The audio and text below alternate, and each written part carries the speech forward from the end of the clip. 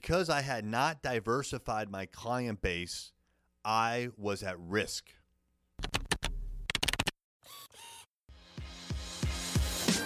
Hey there, I'm Eric Olson. And I'm Kevin Daisy. Join us on our journey to building a $100 million company. What's happening? It's Eric J. Olson.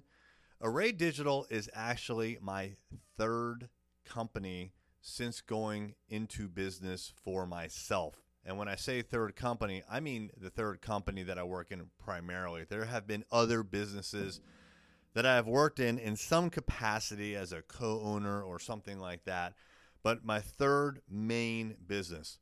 The very first business, I was a very low tier, like a third tier subcontractor for a Navy contract.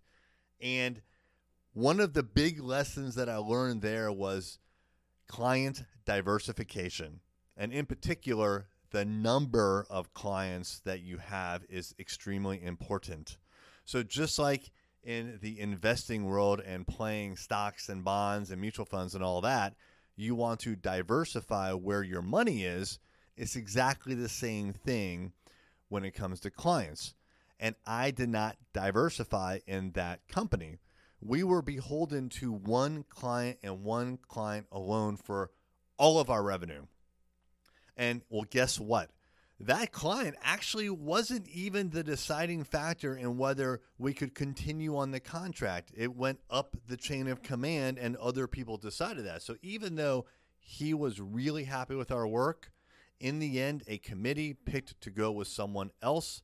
And when we lost that client, the company was over. It was done.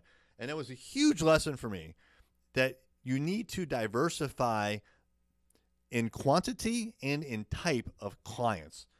This is a lesson that I've carried over into 80/20, which was the software business that I ran before it merged with Kevin's company into Array Digital 3 years ago.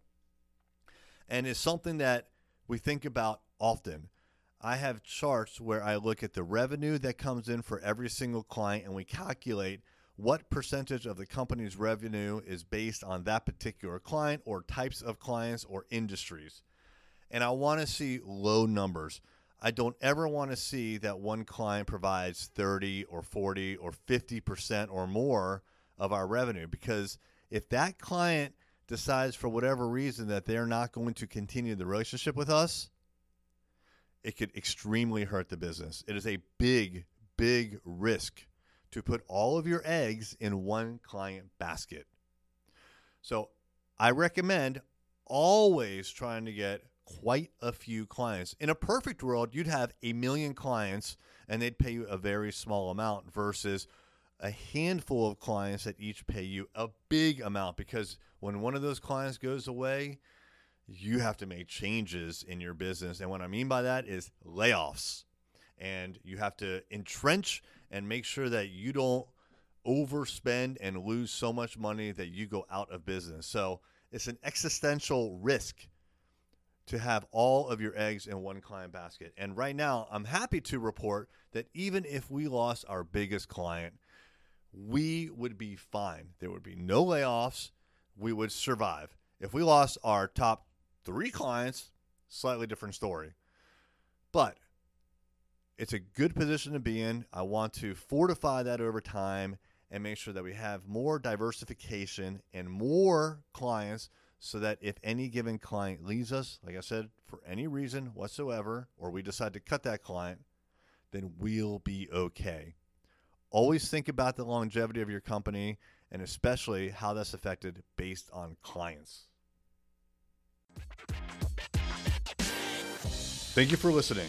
Is it time for a new website? If so, we'd love to help you out. Check out our website services at thisisarray.com.